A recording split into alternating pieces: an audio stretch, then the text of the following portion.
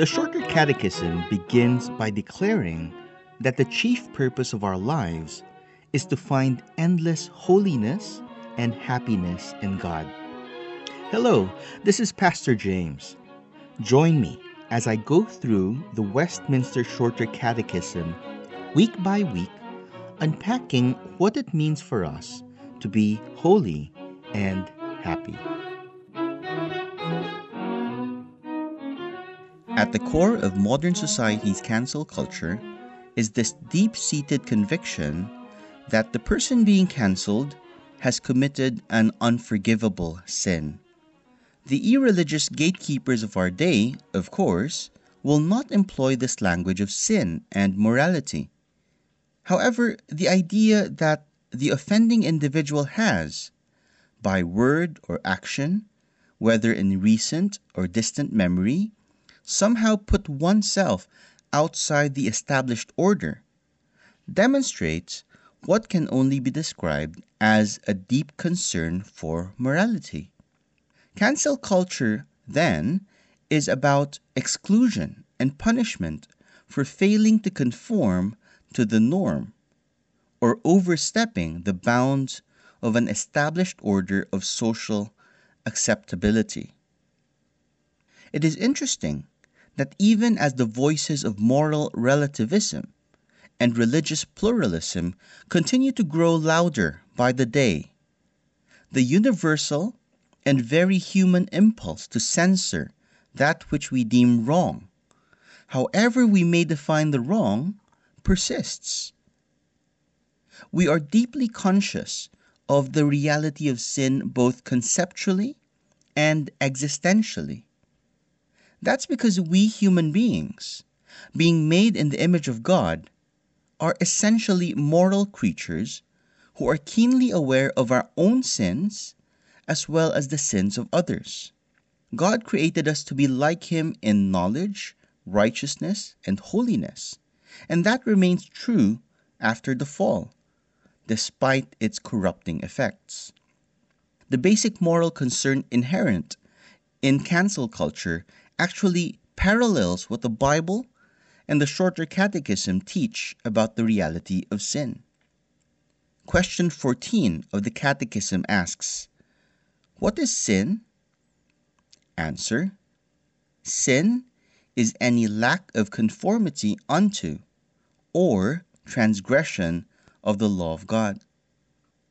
Within the broader Christian tradition, sin has historically been understood to fall under two aspects: sins of omission and sins of commission. The first aspect refers to a failure on our part to do what the law of God requires.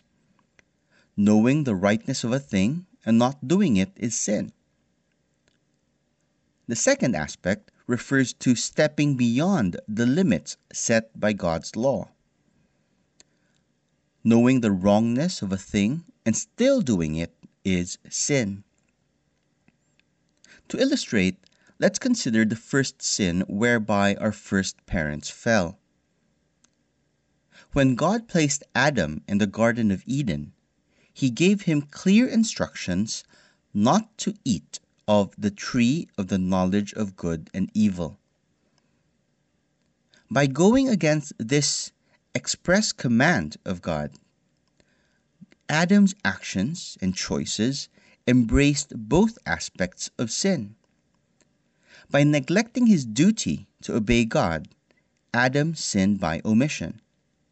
Moreover, by acting beyond the limits that God had set and eating of the forbidden fruit, Adam sinned by commission. As a result, Adam effectively canceled himself from God's rule and rules by his lack of conformity and transgression of the law of God. However, unlike modern cancel culture, in which the possibility of redemption is close to impossible, Adam's sin and fall did not permanently cancel him from God's mercy. Thankfully, the good news of the gospel for Adam, as well as for us, is that God does not cancel us. Rather, in God's gracious salvation, He cancels the debt of sin for all who repent of their sins and believe in Jesus.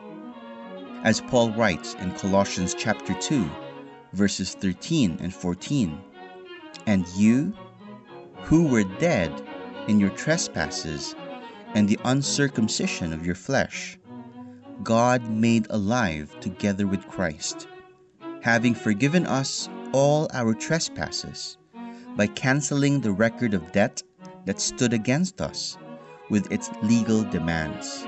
This He set aside, nailing it to the cross."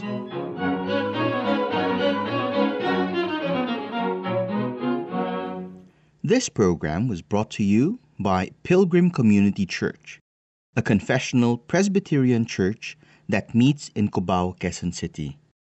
For more information, please visit our website at pilgrimcommunity.church.